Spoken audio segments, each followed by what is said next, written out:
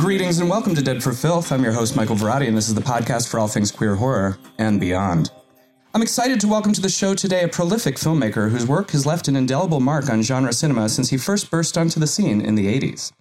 With a resume that includes fright flicks such as Creepazoids, Nightmare Sisters, the Brotherhood movies, and several entries in the Puppet Master franchise, he's blazed a trail that has earned him a bevy of enthusiastic fans.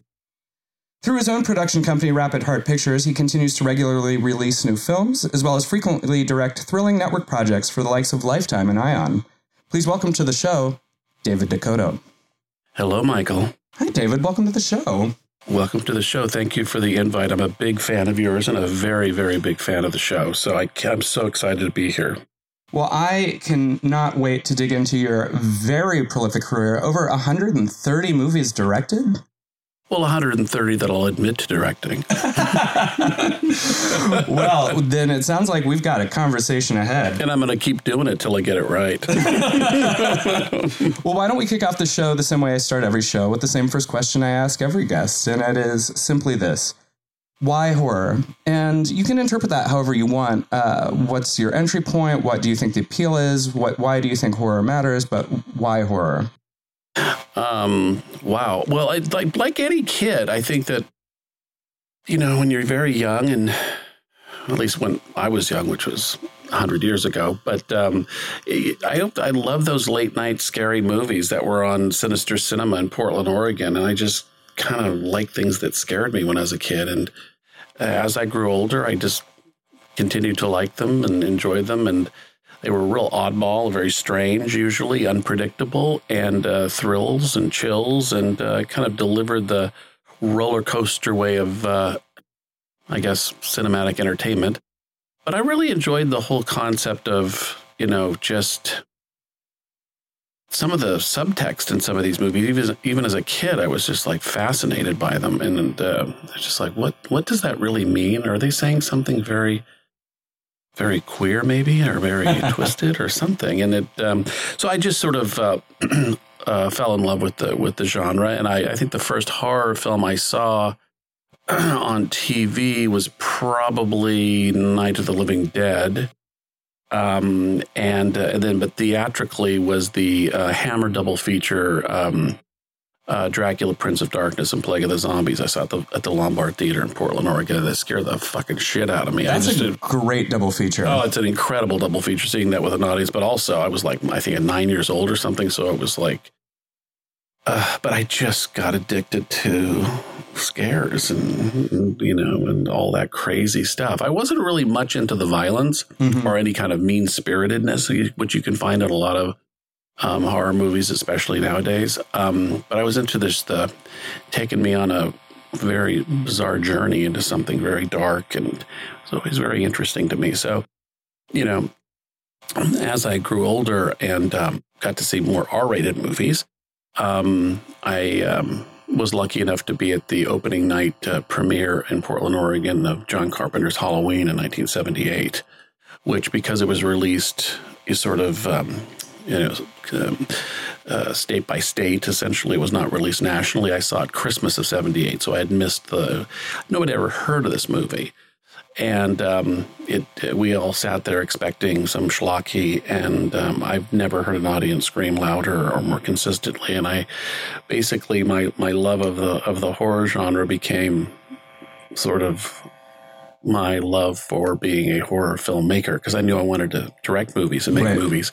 So I said, I think this is the genre to really, because I didn't know you could do what you could do with a horror movie the way John Carpenter did with Halloween. Remember, there was no hype back then, no internet, no nothing. I mean, there was not even any mention in any of the magazines or anything about this movie. So we were all sort of taken aback by the whole thing. I had never even heard of Donald Pleasence at the time. So these were all, people that were fresh faces, and it was just an incredible excursion to just, but it was also in some cases shameless in that it really delivered the scares. Right. So I was like, oh my God, this is something else. And, but then it was the opening night of once Halloween came out, the entire industry started doing these slasher movies. Right. And I was a projectionist in the movie theaters by then. By that point, at 16, I think I had gotten my first job in the movie theaters and in Portland. And I think it was 79 or 80. I think it was 80. The opening night of Friday the 13th. Oh, wow. Which we kind of knew based on the trailer was going to be a real shameless excursion into just trying to squeeze every scare they possibly could out of you. I remember it was packed audience, and I was going to the 10 o'clock show. I went to the show a little later in the evening, and but the 8 o'clock show, we were waiting for it to let out, and the theater doors were closed and everything, and the movie was, I think, coming to an end. Mm-hmm. And then suddenly, like just all of a sudden, there was a scream from this audience that literally was so loud because it was a packed audience, and it sucked the air out of the theater, and the doors on the auditorium shook from a scream. Oh, wow. And so all of us in the lobby waiting to go in looked at each other going, oh, my God, this is going to be a scary movie. But we knew what was coming near the end, so we were all on our edge of our seat. And when I saw that and saw a mint condition Kevin Bacon in a blue Speedo and the ultimate bitch fight between Betsy Palmer and Adrienne King, at the end, I go, oh my God, I'm in. This is the guy, hot guys and bitch fights. Count me in, and screams and chills and count me in. So, and I kind of feel like hot guys and bitch fights have sort of been a hallmark of your career. Are you kidding me? I have trademarked it. Yeah, I've just completely. When I saw that movie, I mean, I almost like it in a way. It's so different than Halloween, but I like it so much because it was just so shameless, you know. And I kind of like that because I like over the top, sort of in your face, you know, not it's the opposite of demure. And this is what I mean, around the time of that of Friday the 13th, I got to see a double feature of Female Trouble in Desperate Living. And I had not seen Pink Flamingos. I had heard of it. I had heard of Divine. They had spoofed Divine on the SCTV TV show. Right, John Candy. Nobody remembers that. It's just like so bizarre. I wish it was in the documentary, but I'm sure Jeffrey couldn't get the clip or something. But but when I saw those two movies, I realized that the bar had been set by this amazing filmmaker named John Waters, that there was no bar, that you could literally do whatever you wanted to do. So it was a real, that year was quite something. It's interesting, really quick, Michael, is that, but my favorite films of that year were Ordinary People and The Great Santini. So, so I guess I'm all over the place, I guess. No, and I think that film fans are, though. You know, when you love movies are just so essential to your core that even if you veer towards genre material, a good movie is a good movie, always. And I was going to ask you earlier when you said by the time you saw Halloween, you already were thinking, I want to be a filmmaker. Oh, yeah. Yeah. Do you remember the point in your life before that when, you know, as an active viewer of films that you realized this is what I want to do? Willy Wonka and the Chocolate Factory. Really? Yeah. I saw that movie and I said, wait a second. I mean, if they're making movies in candy factories as a kid, they was like, count me in. But what really, I think, set it over was just Irwin Allen, The Towering Inferno, and not Side Adventure, The Towering Inferno, and then Mark Robson's Earthquake. So it was, because it was very shameless and they were competing with television, so they were really over the top, some of these movies. Right.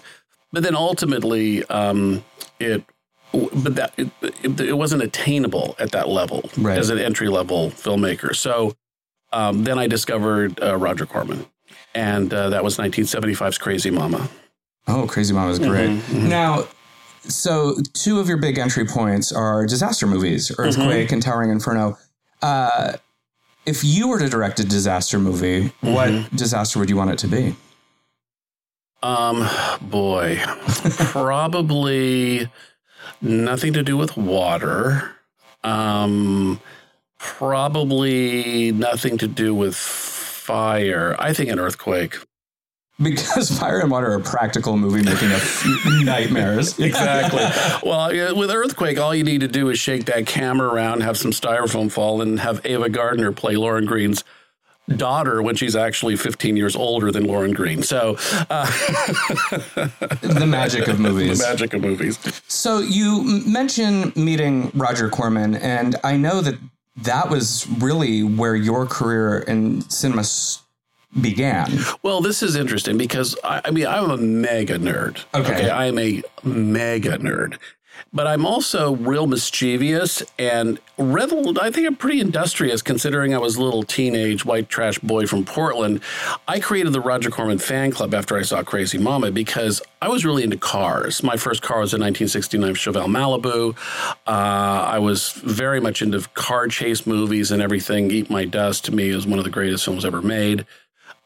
And I knew that these kind of films would be a good entry point, but I created the Roger Corman fan club, sent him a letter. I created Letterhead even, sent him letters, and and his assistant, Gail Ann Hurd, would write me back. Wow. Yeah. And Karen Dyer and also Lorette Hayden. And then I said, well, look, I'm going to be in LA with I'm going to be in LA with my aunt. And that was 1978. I said, can I please meet with Roger and see if, and they set up a meeting for me. And I went in, I met with him, and he signed my Grand Theft Auto press book. And we met for about an hour and a half, and he was just getting started, or maybe it was 1979, because he was just getting started shooting Battle Beyond the Stars. Oh. And, but he sat with me for an hour and a half, and he said, look, because he had not met anybody. Nobody, he knew he had a lot of fans out there, but not as obsessive as me. So I don't think, he seemed very shocked that I would be that interested in his films, because I was more interested in his New World pictures as opposed to his early Poe pictures and AIP pictures, So although I had his books and all the books written about him, but he said, look, if you ever move to LA, there's a job waiting for you. Believe it or not, he said that. So when I did move to LA in Christmas of 1980, I reported to the lumberyard in Venice, California, which is where his studio was. He retrofitted a lumberyard into a movie studio and was shooting special effects for the special effects miniatures for a movie called Escape from New York. Oh, I've heard of that. Yeah, and prepping a movie called Galaxy of Terror. And I reported to a young Canadian, enthusiastic Canadian named James Cameron, who essentially ran the entire visual effects, miniatures, art direction, anything creative to do with the films he was in charge of. And I also met his a carpenter on the set by the name of Bill Paxton. Essentially was an overall PA, and I worked at every department, and they made, monsters there. They had their editing facilities there. Gail Ann Hurd was getting ready to produce, or had just finished producing her first movie, Smokey Bites the Dust with Jimmy McNichol. And I worked there for about 8 months, and I worked on Galaxy of Terror. I worked a little bit on Forbidden World. I just did everything that I was told to do as a production assistant. I was 19. So I worked in every department and learned a lot very quickly. So I sort of learned while I earned. I didn't go to college. I barely made it through high school. And what a wild group of people to start your career with. James Cameron, Gail Ann Hurd, Roger Corman, Bill Paxton working as a carpenter on the set. And Zalman King and Robert Englund and Aaron Moran and all these crazy people. I mean, there's film school, but then there's school on the set of a film, and that's a grade A education right there. It is, because you're thrown right into it. But Jim was very tough on everyone, but we all knew he was a genius, so we just sort of dealt with it. Mm-hmm. It was a great experience. And then I went right from Rogers to work as an assistant. Roger sent me over. Wim Wenders was in town doing a film called The State of Things. And the production coordinator on it, Steve McMillan, was also the production coordinator on Roller Boogie. Oh, yeah. So he said he needed a PA. They called Roger. They sent me over. I worked with Wim. And you want to talk about low budget? That was low budget. What else did I do? I worked for him, and I worked for Oh, and they sent me over to Penelope Spheris. She was directing her first scripted movie called Suburbia. I love Suburbia. Yeah, I was the prop man on that. Oh, wow. I was the prop guy on that for about a week, and I had no idea what I was doing. But there's another one that was low budget. Boy, oh boy, that was low budget. But I got to meet Flea from the Red Hot Chili Peppers, who was nobody at the time, but they were very sweet. I remember Flea kept having me spray paint Homo Power on all the I don't know, it was just the craziest. Well, Homo Power is definitely something we can get behind here at Dead for Filth. Now, what's it like being a prop master for Penelope Spheris? Well, it was interesting. It was her first scripted movie, and Roger Corman put half of the money up for it, and the other half was put up by a furniture manufacturer named Burt Dragon. Mm-hmm. And Tim Scherstedt was the cinematographer, and we shot it in Downey. And but I only lasted about a week. It was just I was completely it was just too much stuff. I mean, it was really, really tough shoot, and it didn't really interest me that much. So I basically quit. I replaced myself. So, but anyways, but.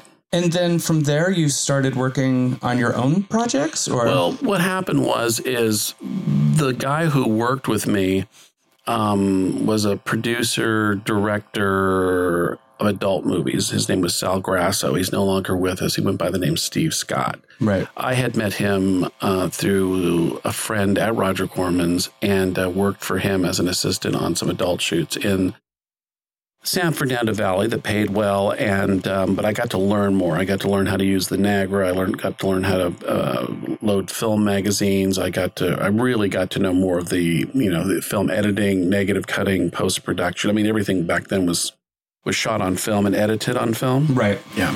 So all the way down to answer prints. So I got to learn the whole process a lot. We must have done 25 pictures, and so I got to really learn a lot. So 25 adult pictures. I did as an assistant, and then I was head of production and camera cinematographer for William Higgins for about a year.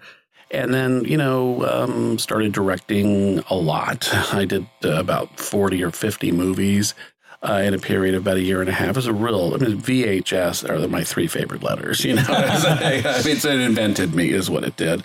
And I took all that cash and did my first horror movie in 1986 called Dream Maniac. And Dream Maniac was essentially a female Freddy Krueger.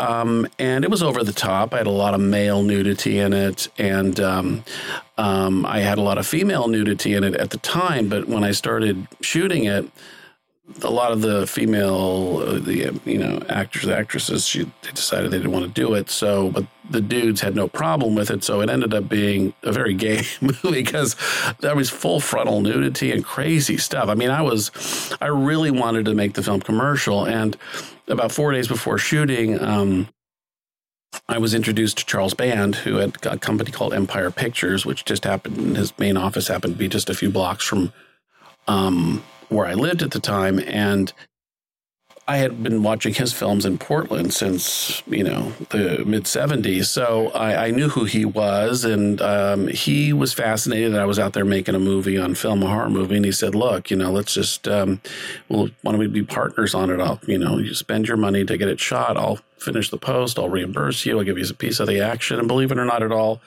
he released it through Vestron and got all my money back, plus a nice surprising profit and fee. And he liked the film, but it was interesting that his head of production, a woman, called me and said, well, we saw your cut. Are you gay? And I didn't have the heart to tell her that she shouldn't be asking that question. Right. But I was very much in the closet and said, absolutely not. What would make you think that? She goes, okay. So I was dealing with... adult was always very open-minded.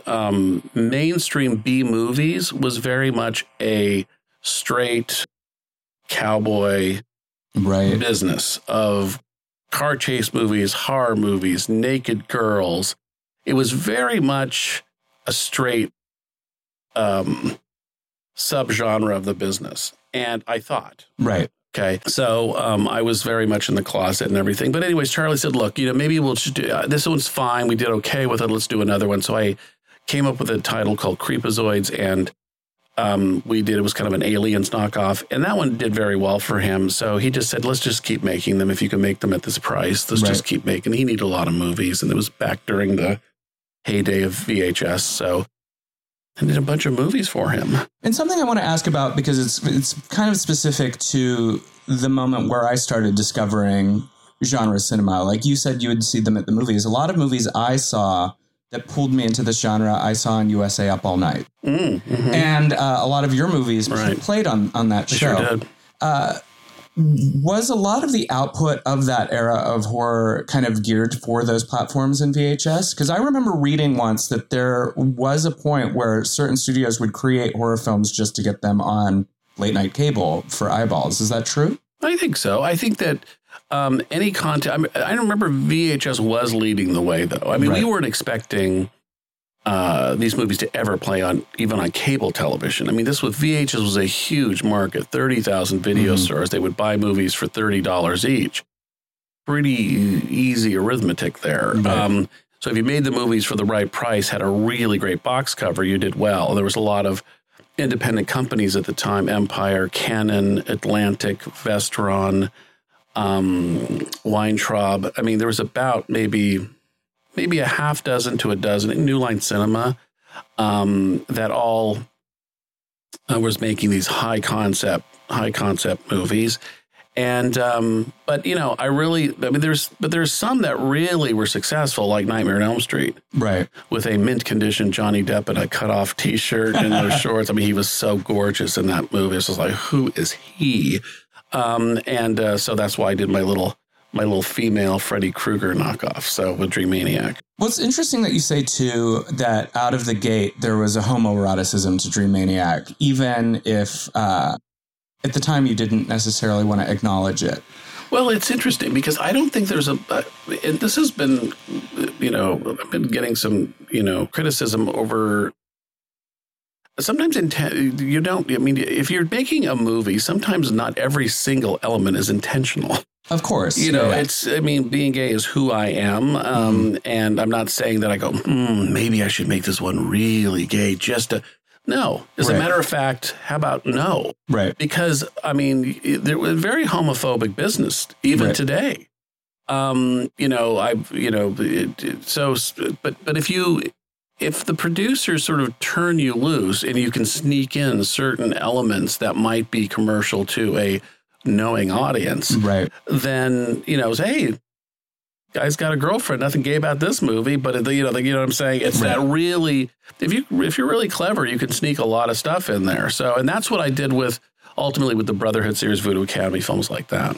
Well, and that was something I wanted to talk to you about, because I think a hallmark, especially of a lot of your output from the 90s forward, is you did include this element of homoeroticism that wasn't necessarily gay, though. And I've heard you talk about this in interviews before, and I find that really interesting because I'm curious, from your standpoint, what is the delineation between a homoerotic movie and a homosexual movie? Well, that's a good question. I think, first of all, I make a living as a filmmaker. Right. If I have an idea for a movie that I think is extremely commercial, and let's say I went to Charles Band and I said, look, I got this idea about this boys' Bible school where the guys run around in their underwear the whole time. And, they turn into zombies. He's going to go, what, huh? Who? But if I went it to him and I said, look, I've got this vehicle for your girlfriend. And it's a amazing vehicle where she's the only woman in the movie. And I cast the movie with a lot of guys because the WB right now is one of the biggest networks for teenage girls. So let's make the first horror movie for girls. I can get that greenlit. Right. It's how you pitch it. Now, how I sneak all those images in that are gay appeal images, not necessarily homoerotic, but maybe homoerotic. I guess that's in the eye of the beholder, right? Sure. So it depends on what you like. I remember being in line at Outfest in the 90s, and the line would be around the block because some movie that was barely kind of gay might have one 2-second shot of a guy's penis. And everybody's like, oh my God, this is so, and you see this line, I go, really? You know, this isn't even much of a gay movie. It's just kind of it's so, again, I was just feeling that it was an underserved market. And so I thought maybe I could, you know, have movies that would have appeal to gay people, appeal to women, appeal to all, and also get them into mainstream retailers like Blockbuster and Hollywood Video. I kind of wanted it all. Right. And so, but, you know, I'm not sure if I answered your question, but, you know, gay appeal is in the eye of the beholder. Some people might like it. Some people might enjoy it. But, you know, beautiful young men in my movies have, I think that's can be homoerotic, I think. Sure. What I think is interesting, too, because it kind of goes back all the way to the top of the conversation where you said when you were discovering horror movies, you had that moment where you sort of realized that these things could represent something else. And you said, well, maybe there's a queerness to it. Do you remember ever like kind of having a realization that maybe your interest in the genre was connected to that part of your identity, or do you not think that it is? I don't know if it is. Look, I mean, my favorite filmmaker is John Waters. There's John Waters, and then there's everybody else. You know what I'm saying? So, and I remember him saying that him being gay was number 17 on his list, not number 2. And I go, that's cool. You know, I get that.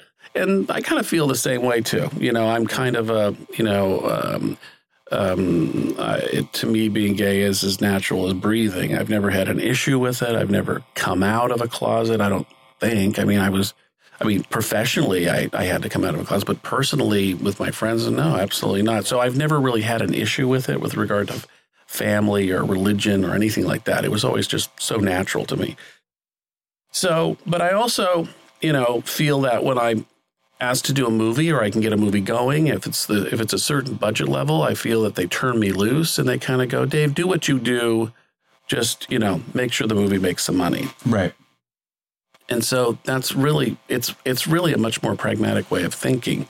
So it's natural to me to have those kind of images, but also, you know, I see it in action movies. You know, I saw it in the Jean-Claude Van Damme movies. I mean, he's showing his butt in most of his action movies, his bare ass. Usually oiled up. Very erotic. I mean, hot guys, hot action. I mean, it's like sometimes you watch these movies, and I mean, there was one, what is it, Bloodsport or something? He's in the ring with the bad guy, and the bad guy looks at him, and Jean-Claude is in mint condition down to his little fitted, and the guy goes, I don't know if I should kill you or fuck you. You know, it's just like, you know, it's just like, you know, again, you see these images in so many of these movies that, you know. I think that it's probably how they're presented, too, because I frequently make the joke that straight men are often gayer than gay men. And I mean that in that there's always this like presentation that they have to do to one another. If you ever see a group of like young straight guys trying to like show each other up, they're doing it for each other. They're not doing it for anybody else. And I always think, I was like, why does no one see how kind of gay this is? Hey, I felt that way opening night on Nightmare on Elm Street Part 2 on Hollywood Boulevard when I saw that movie. Because I loved the first movie, and I went to the opening night, and I sat there in the theater, and I was looking at the audience going, what is this movie? Is anybody catching on to this? I mean, because when you look at that, and then you see the documentary about Nightmare on Elm Street afterward, and no one had any idea except Mark Patton. No, and it's all a matter of perspective, too, because I think that people willfully ignore things if they don't want to see it. And the discussion about Nightmare on Elm Street that I always think is interesting is that people in the Midwest are watching that movie. They watch him go to a leather bar, and they kind of just, in the middle of the 80s, adjust their mind. They're like, oh, he's at a biker bar or whatever. And I'm like... Or punk rockers. Yeah. It's just eclectic Hollywood types. So you had mentioned how John Waters is a favorite filmmaker of yours, and we were talking about gay cinema. And there is a film in your oeuvre that you made, Leather Jacket Love Story, that is a gay movie that I know John Waters praised and he was a fan of. When you made that movie and you got that feedback from John Waters as someone who admired his work, what was that like? Well, it was incredible. I mean, that movie was made because it was time for me to make that film. Right. I thought that I might have a career above and beyond the B movies. That changed.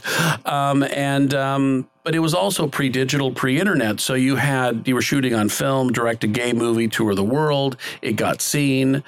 But it was also a gay B movie. I mean, if you look at that film, it's a B movie, and but it has great intentions. It's a very genuine love story. I felt, but I did that film right after I did a film called Skeletons, which I did. I got hired. It was like it was shocking. I worked for. Back in my production assistant days, I worked for Ken Russell. Oh, wow. On Crimes of Passion. I was the craft service guy, and I got to meet the producer, writer of it, Barry Sandler, and we became really good friends. He had written Making Love, which I love that film. And, flash forward 12 years later, and I'm a director, and Ken somehow, there was something between he and the producers. He got let go from the project. And they had a pay-or-play deal with actor Ron Silver for $300,000. It was a long time. I had just directed a kung fu movie for this company with Maxwell Caulfield and Stacy Keach and Linda Blair. I directed a Linda Blair movie, so. Oh, wow. I know. Wait, a Linda Blair kung fu movie? Fuck yeah, honey. This whole queen don't mess around. And I threw Paul Bartel in it just for good measure. I don't know how I haven't seen that one yet. Prey of the Jaguar, yes. Maxwell Caulfield. What a great human being. Anyway, so I had done that film and they liked it and they said, well, we need a director to replace Ken Russell. And I said to the producers, wait a fucking second. You guys fired Ken Russell? This was going to be your big movie. What the fuck happened? They go, oh, they explained.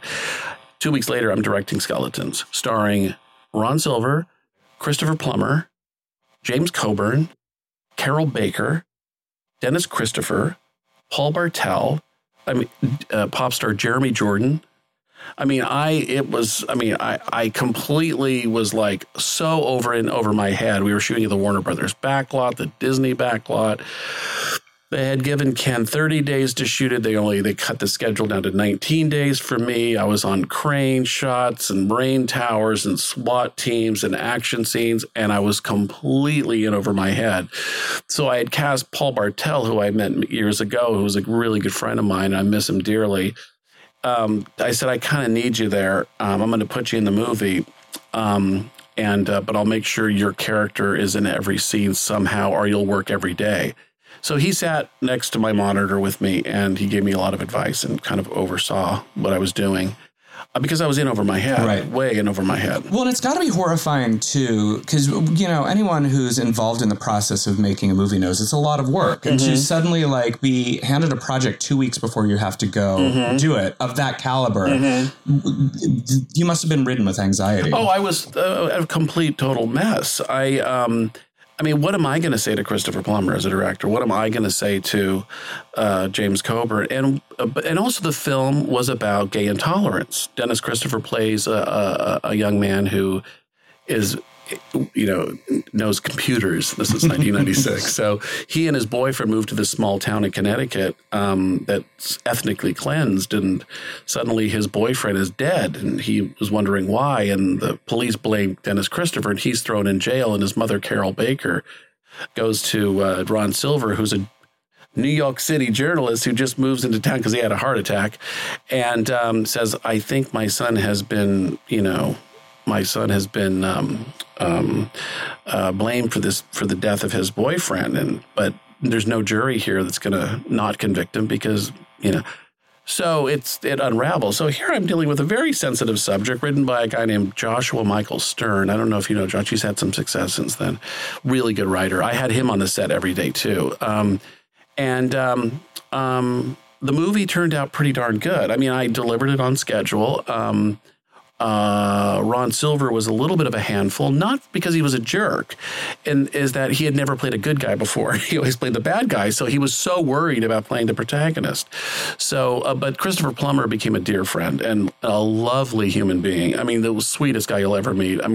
My experience directing him he's just a dream. And of course, James Coburn, It's a killer cast. It's a killer cast. And, but once I had done that film, I felt like, okay, Leather Jacket Love Story is next. So, that one worked out really, really well. Then I joined the DGA. I directed a movie called The Journey Absolution with Richard Grieco and Mario Lopez and Jamie Presley. And I thought, okay, I'm in the DGA, all this stuff, and then crickets. So crickets for a year. I could not get rested, so I went back to working for Charles Band. So it's interesting that you had brought up Skeletons when I asked about Leather Jacket Love Story, because I read in another interview that you named those two movies as the two movies of yours that you believe to be the most creatively successful. Yes. And of course, we know the difference. The commercially successful movie is a movie that makes a lot of money. And what makes a movie creatively successful to you?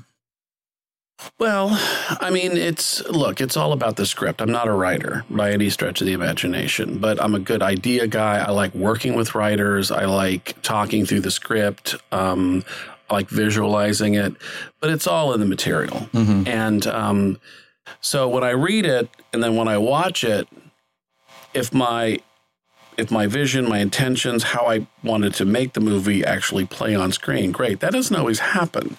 So, it doesn't happen for me quite a bit. Sometimes I might have really, really high expectations and, then I get stuck with a really tight shooting schedule and I'm making compromise. The old saying is, in the morning you're making Gone with the Wind, and in the afternoon you're making Starsky and Hutch, because you got to make your day, And I always, and this is, why I'll never be rich. I always put myself into situations where, the schedules are way too short. I love a good challenge,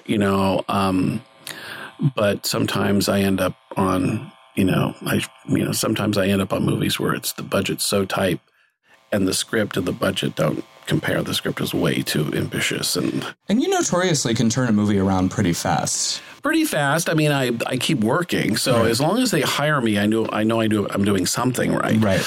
And I directed 11 TV movies last year. 11. Everything from female-driven thrillers to Christmas movies. I had 3 Christmas premieres on the ION network this past year. I was the voice of a newscaster in one of them. Were you? I was. That's great. No, I mean, those are the ones. I mean, if you direct 11 movies in 1 year, TV movies, and you're meeting deadlines and air dates, you rarely are involved in post-production. I mean, some of these movies I didn't see I directed them and I never saw a cut. I mean, the first time I'd see them was when they were on TV. Yeah.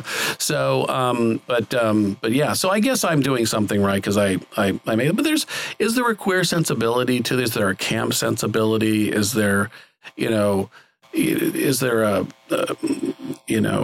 mischievous sensibility? Sometimes I'll, do some strange casting choices. Sometimes I'll flip genders. Sometimes, I'm working in the genre. Sometimes you get stuck on movies that can be mean-spirited or really violent against women, or really, and I just have a really big problem with that. I always fight to make sure that, there's a scene in several movies where the woman is bruised. I'm sorry, the guy is not going to strike the woman in this movie. I don't care if it's a female-driven thriller or not. The women are going to fight and they're going to, get through this situation. I just have and there's a certain level of cruelty in some of these genre pictures that I just find completely offensive, and I try to stay away from that. I had an argument once with a female producer on a women's prison movie in the 90s, and she was insisting on endless rape scenes. I said, I'm not putting any rape scenes in this movie. And it's tough to have an argument with a female producer over female rape. So it's just it's the craziest business. So, but I fight against that kind of stuff. I think it's cheap. Right. And I find a lot of films that I've seen extremely homophobic. Right. Where even just one comment, I go, this is offensive to me. If this is the kind of movie you guys want to make, then count me out. There's plenty of other directors available, and I know them all. So it just, I really do have to, I'm a, as I say, I'm an old hooker. I like to, work the tracks, and any movie comes along, if the money is halfway decent, I raise my hand. But I also, when I sit down with them, we got to aim a little higher, I think, in some of this stuff in terms of just its homophobia or violence against women.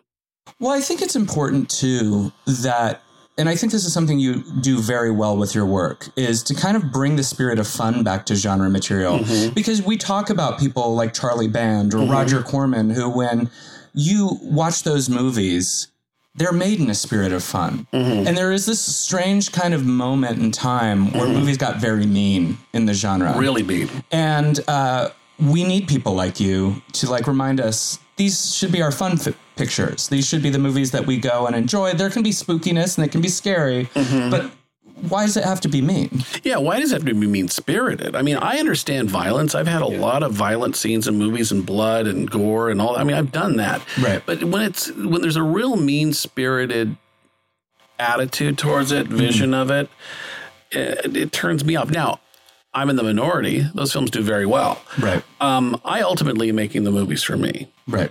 And the chips lie where they may. They just, however they fall, I'm just doing the best I can within my own vision of the movie. I take direction very well from producers. I understand it, but I have a point of view. Right. They're paying me for my opinion, so my opinion should not mean nothing. You know what I'm saying? So when I'm doing directing a 22-page day or something, every decision you make when you're shooting 2 pages an hour,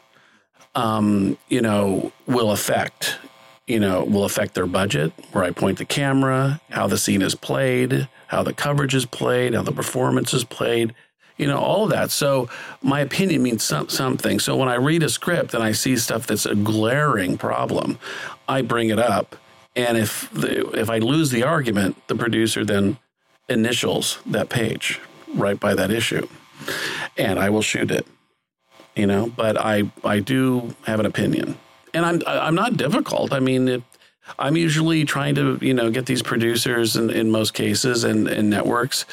Give them other options that they might not have seen, or opportunities, or, it's like, why are we setting this whole movie, this whole scene in a concrete room? Why don't we put it in this church we have available to us that's demolished to make it interesting? You know what I'm saying? Just kind of give them, because they don't know, they know I don't work in low budget. I work in micro budget.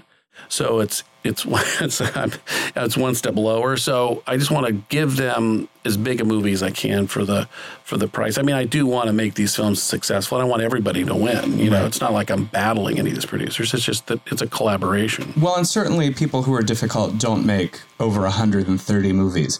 Now, looking at your resume with this voluminous list of credits to your name and growing, as we were talking before we started recording, you're getting ready to head off and make 2 more movies relatively in quick succession. Mm-hmm. Over the course of that career, are there standout moments of your career that you can pinpoint with some of those? Because how hard is it to keep track of over 130 films? I was there in, what must have been 2000. I was making a movie called The Brotherhood for a company called Regent Entertainment, who had just produced an amazing movie called Gods and Monsters. So they were very much they were nominated for an Oscar and everything. And, one of the partners in the company said maybe we should have a little B movie division. And there were some rumblings about that. But ultimately, I did a film called The Brotherhood for them, which was about, a fraternity of vampires, homoerotic, PG-13. And it did really well for them. So I ended up doing about 22 movies for them.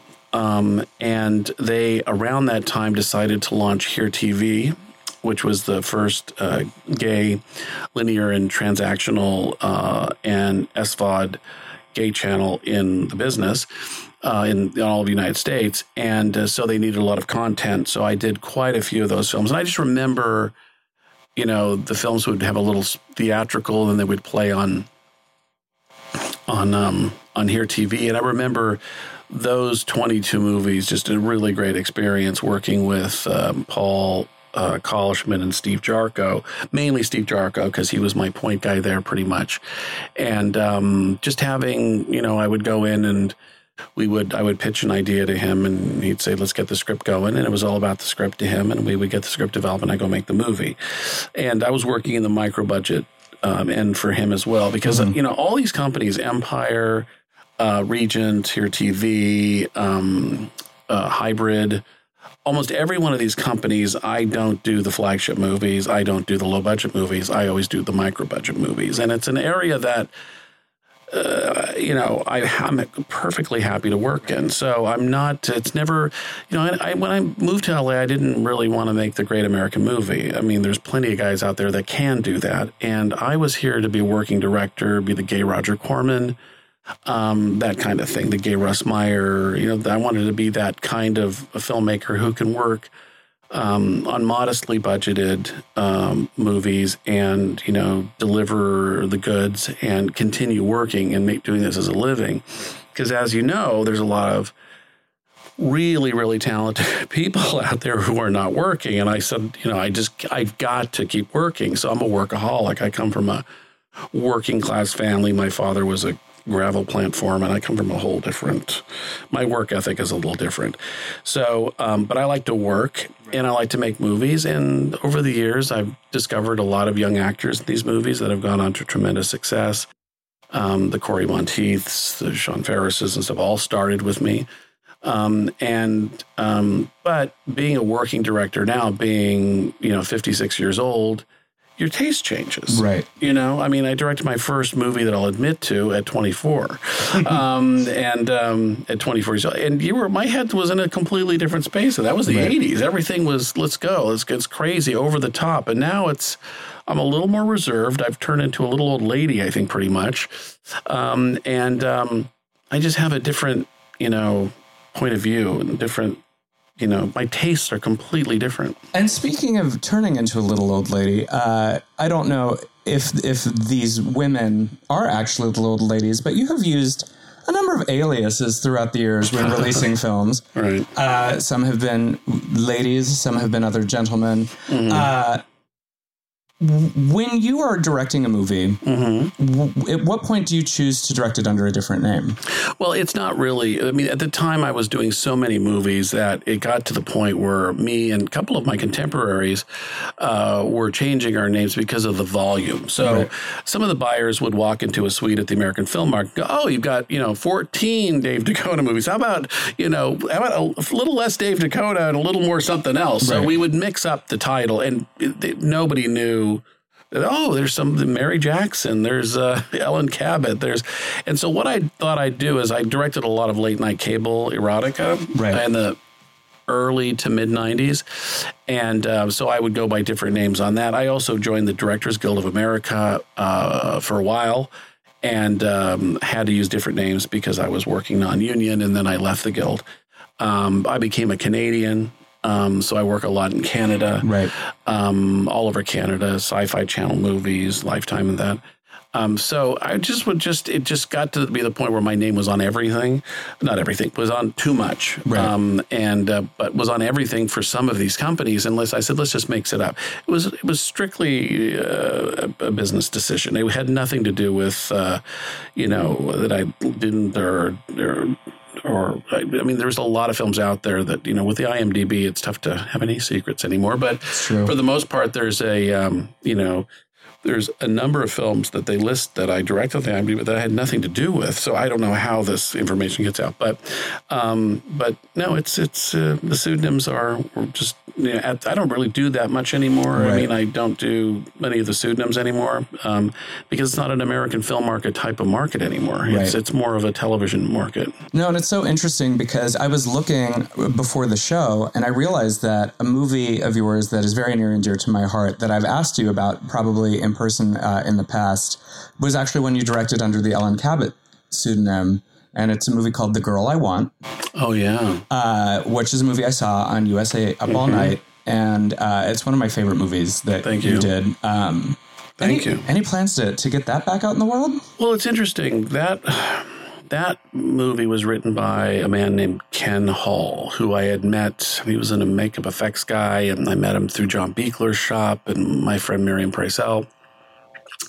Really talented writer. He wrote Nightmare Sisters. He wrote Dr. Alien, and I just loved his scripts.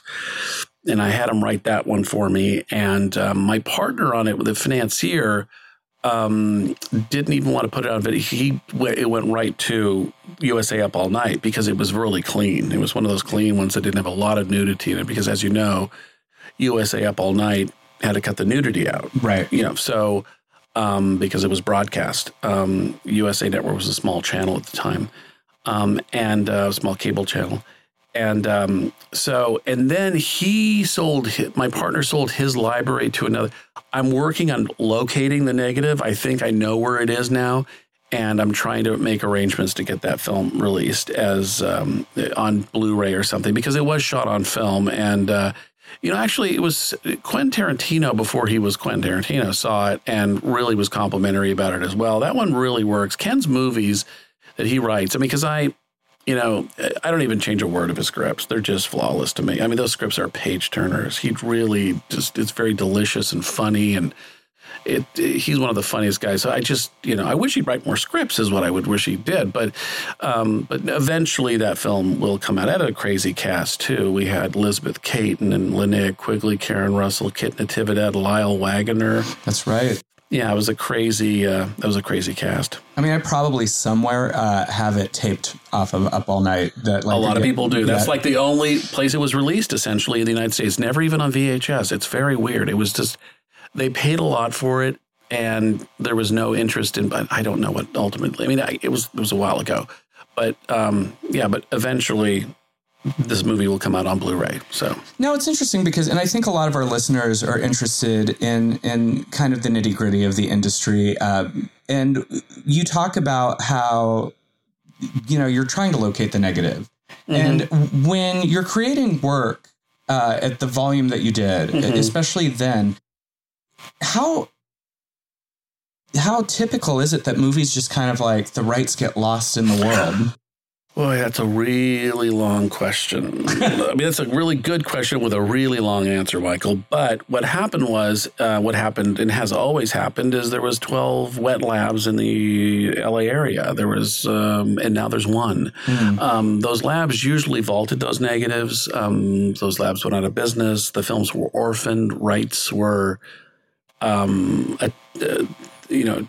licensed to companies that went out of business and were banked by banks that went out of business. And a lot of these things are just, they're orphaned. These movies, you don't know where the original elements are. They just kind of can't keep track. I got a call from a very, very, very big movie producer who just sold his library, and they're looking for most of his negatives. And so it's because, the labs changed, the elements changed. And, we went from film to digital. And between that, you went from 1-inch to digibeta to 2-inch to all these different formats. And you kept, with interpositives and stuff. I tell you, vault inventory is tough. And a lot of times the movies were retitled. A lot of times you're missing the sound of a negative because the elements are all split up.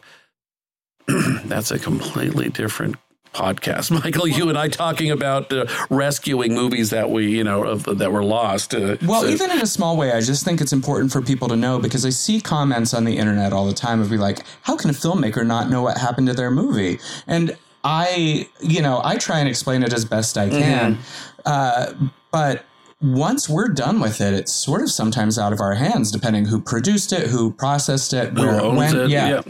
No, you're right. I think a couple episodes ago, when Jeff Nelson of Scream Factory was on, I had made the mention that there are movies I've written that I don't own copies of. And that's just, the way of the world now. It is the way of the world. And also it's the new formats, the new technologies are requiring going back to the original negative if you want 4K and things like that. Delivery QC specs are extremely high now. Luckily, I've been able to buy most of my old library back from my original partners, and I've got most of my negatives back now. The Girl I Want is one that I'm still trying to find.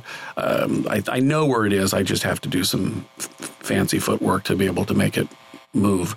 But yeah, no, sometimes you just kind of throw your hands in the air and go, oh, I did a really great movie for Showtime 20 years ago. What the heck happened to it? And then suddenly it's on Amazon Prime. You go, I guess somebody sold it to, you just sort of stumble on it, you know? Now, speaking of new technology, we discussed how a lot of your career was really carried on the back of the VHS era and then the late night cable. And one of the things that I think is really remarkable about you is you're adaptable and you have always been open to evolution and change. And, we talked when you were working with Here and their kind of like launch into the world of VOD. You have embraced the digital platform and the world of VOD. And with your own company, Rapid Heart, you even have a digital platform of your own that hosts your movies. Right. Has the move to digital been essential to the survival of filmmakers of the micro and low budget medium? Well, yes. Now, remember back in the day, 80s and 90s, the movie industry was a hermetically sealed business. You had to really, pole vault over that wall to get into the business. It was very tough. How I did it was raise the money and create my own job. Right. I didn't go in with an application and say, I'd like to direct a movie for you. I had to create my own work. And that's how it's always really ultimately been. Right. Because of digital technology, that's really democratized filmmaking. The invention of the digital camera, 24p camera, and new editing software. You don't have to be in Hollywood to make a movie. Hollywood's a state of mind. You could make it in Muskegon, Michigan, and get it released. And now with the internet, especially broadband, going online about 2000, the distribution of movies has now been democratized. It's not that it's DVDs over or Blu-rays over. I mean, there's more platforms to see the movies, which kind of spreads the income, essentially. So essentially, we went from analog dollars to digital dimes to ad revenue pennies.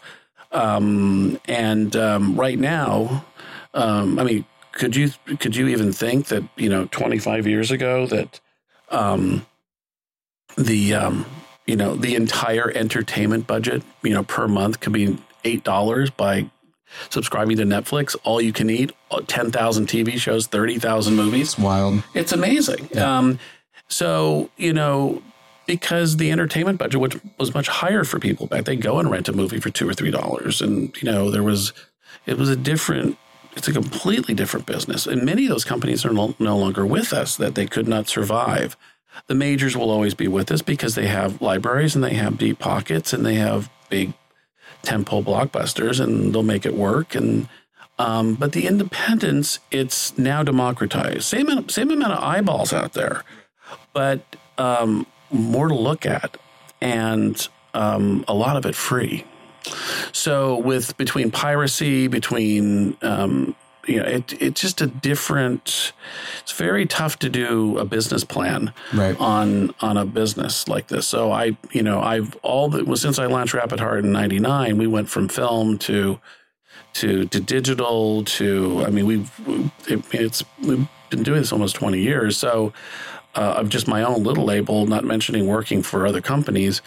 But now I'm on every platform, iTunes, Vudu, Amazon, all that. I had a really great run over on Netflix for a while until they decided to make their own movies and had some stuff on Sci-Fi. But the platforms are, and I still squeeze dollars out of DVD and Blu-ray, believe it or not. So it's now there used to be 4 revenue sources. Now there's 100 revenue streams. So it's just different. And you got to, stay ahead of that stuff and also police your intellectual property, get on that YouTube and make sure your movie that you made, that you spent your life making, isn't on YouTube and it's got 1 million views that you really, so I really try to stay ahead of all that and police the piracy issues, which is a a much bigger issue, I think, than people think. And then also trying to create a promotion and marketing to let people know out there that your movie exists. I mean, just putting it on iTunes and expecting you have to really point traffic at that title on iTunes. So it's really tough. I've never worked harder for less money in my life. That's all I'm trying to say. Well, shifting gears a bit, speaking of the hurdles of micro-budget filmmaking and pole vaulting into the world of big Hollywood, you recently spent time on the set of a major Hollywood film that's about a very micro-budget movie, or a micro-budget filmmaker, I would say. Mm-hmm. You filmed a scene on The Disaster Artist, right? Right. Well, now I can talk about it. Okay. I was signed an NDA, and I think this might be the first time I've talked about this. Very quickly. I had dropped out of the DGA in 1999. And went to go work for Charlie. He gave me an office at his company and said, welcome back and let's make some B movies. And so he said, I need another Puppet Master film. And I had directed a number of those films, one of which did really well for him in Paramount back in the good old Paramount days, called Puppet Master 3. And so he said, hey, come. I said, okay, so I'll do retro Puppet Master for him. It's going to horror movie set in 1897 in Paris. We're going to shoot it in Bucharest, where I made about 6 or 7 movies already. So I said, I'm game. I need work. Let's go.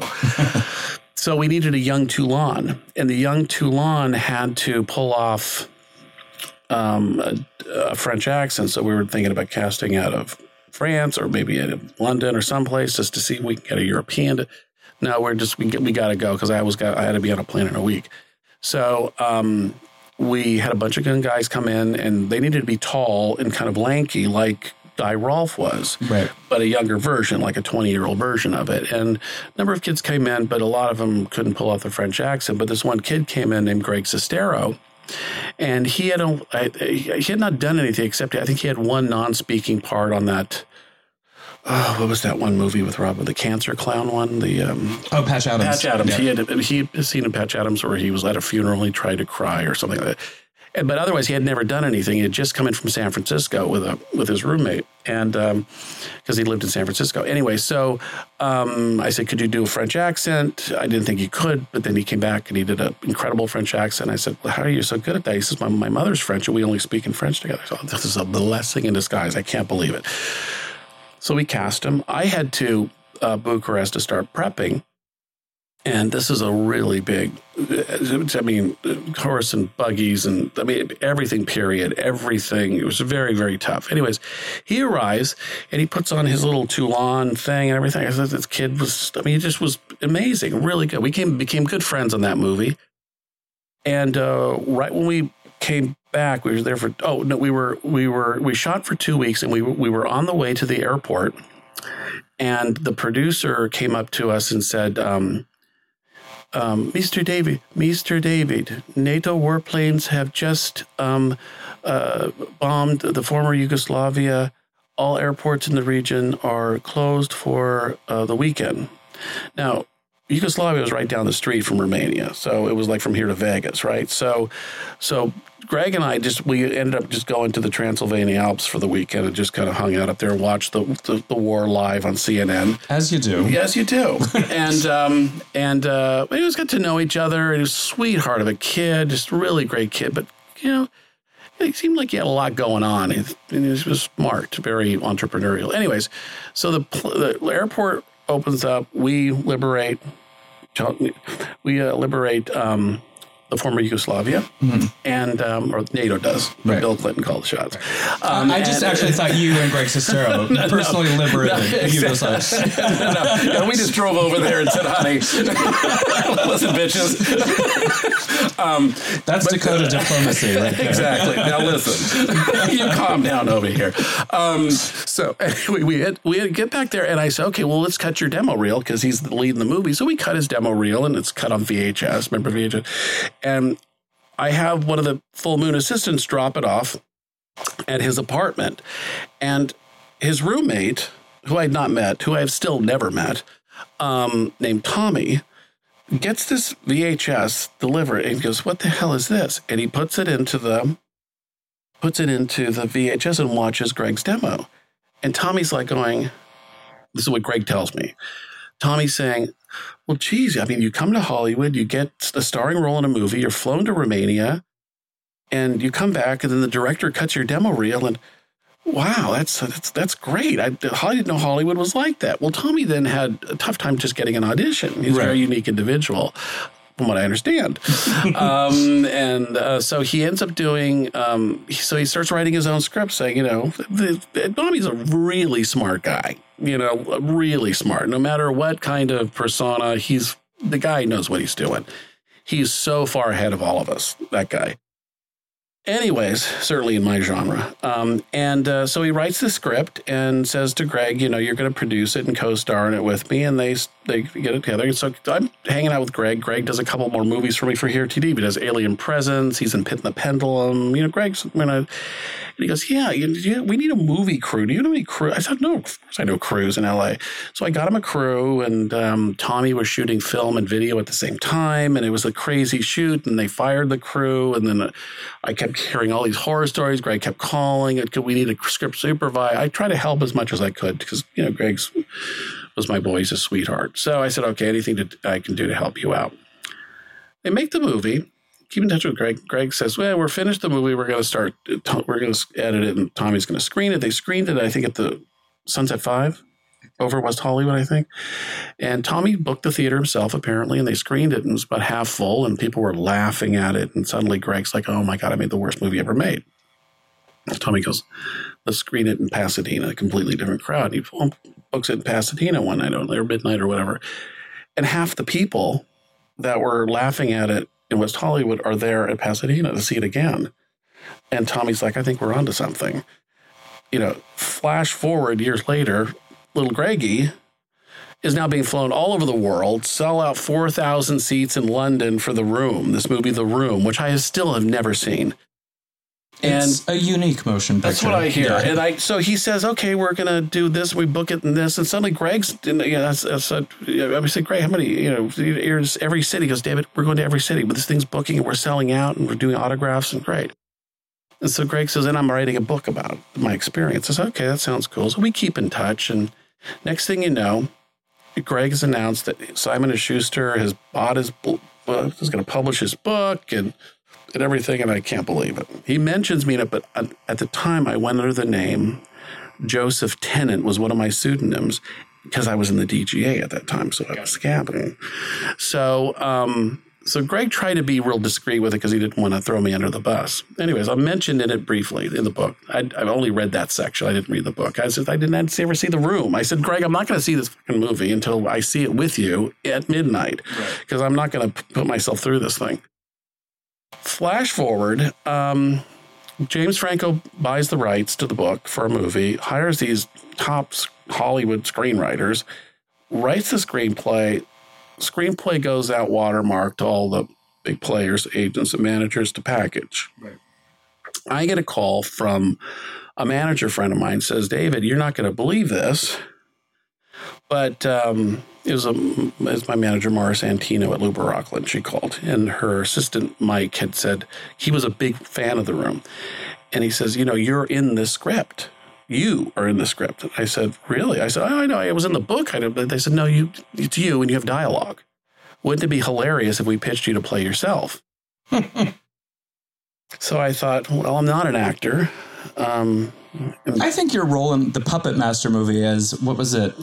What? Weren't you No, that was...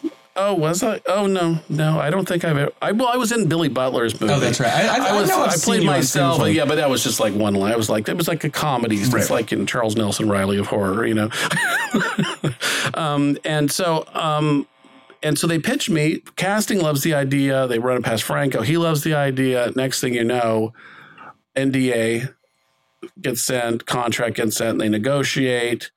My manager negotiates, not David Dakota as director, but David Dakota as himself. There's a negotiation at scale. I thought this was going to be one of James Franco's little $100,000, quickies that he was doing, these little movies. I thought that's what it was going to be. No, it's a New Line Cinema. I'm reading all these documents. Okay. costumer calls, get fittings, and I'm a month away from shooting. I'm being hired as a local. Fly down to LA. I said, and during this time, Zach Galifianakis signs on, Sharon Stone signs on, Jane Fonda signs on, all of these stars sign on. I go, by the time we get to, shoot, Will Ferrell's going to want to play that part because everybody wants to be in this movie, all these comedians, because this movie is a big, Alec Baldwin, all these people really like the movie. They think it's hilarious, I still have not seen it at this point. I still have not. But so I go, let me talk, give me this. I called production, I said, give me the second AD cell number. I got to see if this is for real. And I called the second AD and I said, do you have a call time tomorrow? Said, of course you have a call time. And I said, give me a rough idea of where you're shooting and what time, because I got to prepare myself for this. I'm not used to being on camera. They said, it'll be in Pasadena and no earlier than 2 p.m. I said, perfect. I'll wait for the call sheet. I get the call sheet in my email that night. Call sheet, number 1, David Franco. Number 2, James Franco. Number 3, Sharon Stone. Number 4, Seth Rogen. Number 5, Zach Galifianakis. Number 6, David Duchovny. Good company to be in. Yeah. Well, I wasn't thinking of it that way. I was mortified, saying, "Oh, I'm going to fuck this up." So I get to the set, and it's this huge production. It's like trailers and it's Condor cranes and backlight. Turned this whole estate in Pasadena into Romania. But one of the offices they're shooting the scene with Iris Burton, played by Sharon Stone. So I get in there, and I'm a little nervous. I see Greg, and I go, we're shooting the scene where I'm, so it's David Franco. They're shooting in the other room. I'm in the video village. And I hear action, rolling action, and then Sharon Stone walks in. Oh, hi, Greg. Here's your script for Retro Puppet Master, and here's your tickets to Bucharest. I got 2 words of advice to you: never fuck your leading lady, especially if she has highlights, and also do not second guess your director in front of your crew. Enjoy Bucharest. This is your first movie. Go break a leg. I'm just like hearing Sharon Stone say Retro Puppet Master, and that was fucking surreal. So, anyways, I go, Greg, got to show me the set for the Romanian set. So we went all the way back. They built the set. They had Arri BL3 cameras, Cossack hats, crew, snow, everything. And I had 3 lines. It's action. No, it's action, cut, please check the gate. Greg, you were terrific. That was the line. I go up and I go, okay, that's cool. Probably all things you said. Yeah. But I'm still really nervous. Right. And so we're getting ready, and they stage it, and they light it up, and I'm meeting everybody, and I'm really nervous. Everything's replica. All the costumes, everything's all replica. And I'm really nervous, and I go up to Franco, and I say, look, because I'd not even met him yet. And I said, hey, I'm playing myself, the director. Oh, you're the real dude. I said, yeah, I'm the real dude. Yeah, I go, so how do, when I ask, check the gate, shouldn't the camera assistant then say gate is good? And then I say, Greg, you did a great job. Shouldn't I wait for that? And he goes, okay, gate, cut, front, what? He goes, no, don't say any of that stuff. Just direct the puppets, dude. Direct the puppets. This is James Franco. Really sweet guy, by the way. So they yell action. Franco yells action. I go through the campiest thing. I'm so awful. I'm overplaying it. I'm big.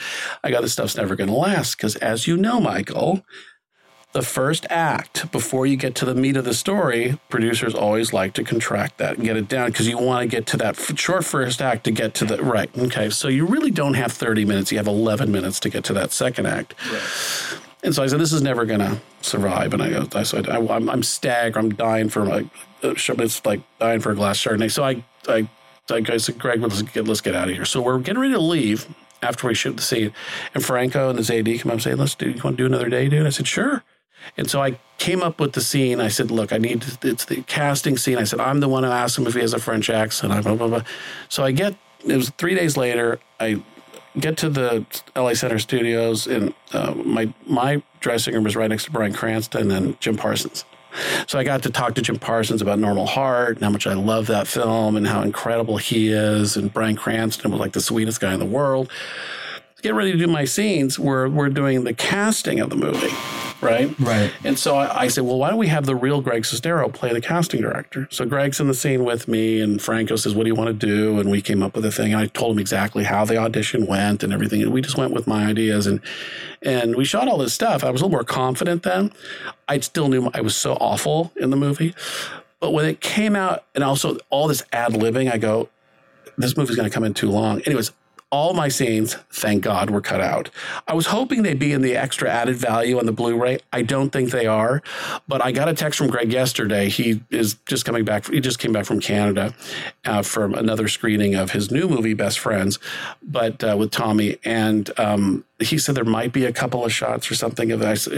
Yeah. But anyway, that was my experience with The Disaster Artist, and I still haven't seen The Room, and I still haven't seen The Disaster Artist. I want to watch The Room at midnight with Greg at a theater, and then I'll watch The Disaster Artist. But that's the long-winded answer to your question. Well, sorry. I mean, I think that's a story that listeners are going to love, though, and I think that was really kind of a remarkable experience, whether it ended up in the film or not, because you got to see a whole other. Well, it certainly was a horror story, which goes with the text of your with the design of your podcast here. So it was pretty horrific. Well, speaking of horror stories and bringing it back to the core of the film, before we head off into the night, I have to ask, we've talked about your prolific career. You've made all of these movies. You've made a Bigfoot movie. You've made witches and warlocks and all sorts of creatures and aliens and monsters. Everything. Is there a kind of movie or the content of a film that you have not yet got to do that you would like to do? A musical. You'd love to do a musical. Of course. Give me a break. Wouldn't you? Of course. I mean, honey, we're wired to love musicals. Am I being stereotypical? No, I'd love to do a musical. I'd love to do a dance number. I'd love to direct Faye Dunaway in anything, just because it's Faye Dunaway. Of course. I'd love to direct a horror hag movie. I'd love to, but then again, when I'm getting up at 5 a.m. and having to drive, to some cockamamie location or having to fly to, crazy countries to make some of and I've been all over the planet making kung fu movies and horror movies. Sometimes you just want to go direct a gothic soap opera like Dark Shadows, and same parking space every day, air-conditioned studio, 70 pages for the day, same cast, all pre-lit sets, and you go to the booth and you block it all out. And sometimes you just want to, after as many movies as I've made, sometimes you just want to give yourself a break and just enjoy something like that, because I miss the gothic soap operas. I miss that. We don't really have one on the air these days. No, I mean, Dark Shadows is. I mean, when we were kids, we ran home from school to see Dark Shadows. So as I get older, I want it to be a little more, or the environment to be a little bit more amenable to, right? Just an old guy like me. So yeah, because I feel sometimes some of these shoots, they can be really, really tough. Well, with that in mind, what are you working on next? I'm doing another female-driven thriller. And I just wrapped one a week ago with Vivica A. Fox. She's my producing partner. We've done about 10 movies together, and Vivica will be in this one as well coming up. And then I fly back up to Vancouver to do another holiday movie. And then I'll be back down here to do another holiday movie, because this is around the time where we start getting the holiday movies shot, so we can deliver them in time for the holidays. The Christmas season, October, right? That's when they want us to deliver them. So we got to get started now. So. Do you feel making Christmas movies? Because I have this personal feeling that because when you work on them, you see decorations as early as April, that by the time it comes around to real Christmas, I'm kind of like, I don't need to see a tree. Yeah, I don't even decorate anymore. I don't, honey. I don't. Never bought a tree. Maybe when I was a kid, we'd see it, the family would get, but I was never much of that. No. It's just, I did a film for Ion called Runaway Christmas Bride, and I found snow in May in Mount Washington on Vancouver Island to do my ski resort Christmas rom-com. So I was actually able to do real snow because, as you know, it's tough doing Christmas movies in LA in April, May, because it's, blazing, starting to get to be blazing hot, and you have to figure out Christmas in Palm Springs or Christmas in San Diego or Christmas in LA or Beverly Hills. Well, and sometimes the movie gods do not smile on you, because I've written movies to be filmed in Buffalo in February because, of course, it's always snowing there, except when we go to shoot. It's fucking cold, but it's not snowing. Yeah. Sometimes it's so cold. I mean, I lived in Winnipeg for 5 years doing a lot of movies up there. Sometimes it's so cold, there's no precipitation. It can't snow because it's so cold. So wow. It's that weird snow. You're going to be very lucky to find snow. It's no matter where you are, I think.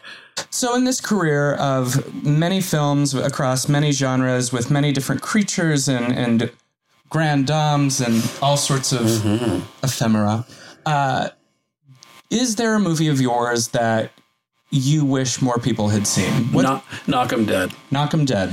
Knock 'em Dead, written by Barry Sandler, the writer of Making Love and The Mirror Cracked and Crimes of Passion, starring Radon Chong, Anne-Marie Johnson, Deborah Wilson, Jack A. Harry, Phil Morris, Christopher Judge, Betsy Russell, Daniel Bernhard. It's a Manor House murder mystery thriller, and we decided to go all black with it. And it is funny as hell. We had a little theatrical, some VOD. It was on Netflix for a couple of years. It's my favorite movie that I've done. I don't look at my movies very much. I've seen that one and actually sat in the theater and watched it play in front of an audience. Always got a really good laugh. So I'm really proud of that one, Knock 'em Dead. It's very funny. And Barry wrote an amazing script. And, I shot it in 5 days. And, and by the way, the opening sequence, not to give any of the spoiler alert, my Drew Barrymore scream moment is Omarosa at the beginning of Knock 'em Dead gets her head chopped off. Oh, recently fired from the Trump administration, Omarosa. It's so funny because she's a sweetheart, so I don't know how all that stuff. But all I know is she was in on the joke on Knock 'em Dead and was very funny, and she gets her head chopped off. So you got to see Knock 'em Dead just to see Omarosa's head get chopped off at the beginning. So it's on all the platforms, so check it out. Well, we have mentioned many of your movies over the course of this interview. Leather Jacket Love Story, the Brotherhood films, Nightmare Sisters, Creepazoid, Dream Maniac. Knock 'em Dead, listeners, check it out. Check out all of David's movies that we've talked about and more. Where can people find you? RapidHeart.com, RapidHeart.com. RapidHeart.tv is my YouTube channel. I'm on all the platforms, including Vimeo. But if you go to RapidHeart.com, that'll take you to wherever you need to go. You'll just click it through. But thank you very much, Michael. I love your show. A lot of traffic is coming to this platform because of you. And there's one thing about Michael Varrati. You're a hell of a writer. You're a fanboy, but you know how to get the word out. And I tell you, I've loved your podcast. Sam Irvin, a dear friend of ours, nicest guy in the movie business. His great podcast. Great to interview. David Del Val's interview is great. I love this podcast, and I hope Reverie is taking care of you because you're bringing a lot of traffic to this platform. Well, thank you so much, David. That means a lot coming from you, and I adore your work. I adore you, and I was so glad to have you come and join us today and talk about your career and just take the time because I know you're a busy guy. So. Absolutely. I really appreciate the invite, and we should do this again. I'm sure you and I, between the two of us, can come up with a really delicious part two. I'm sure we can. Well, until then, thank you so much. This has been Dead for Filth. I'm your host, Michael Varrati, yours always in glam and gore. Good night and good luck.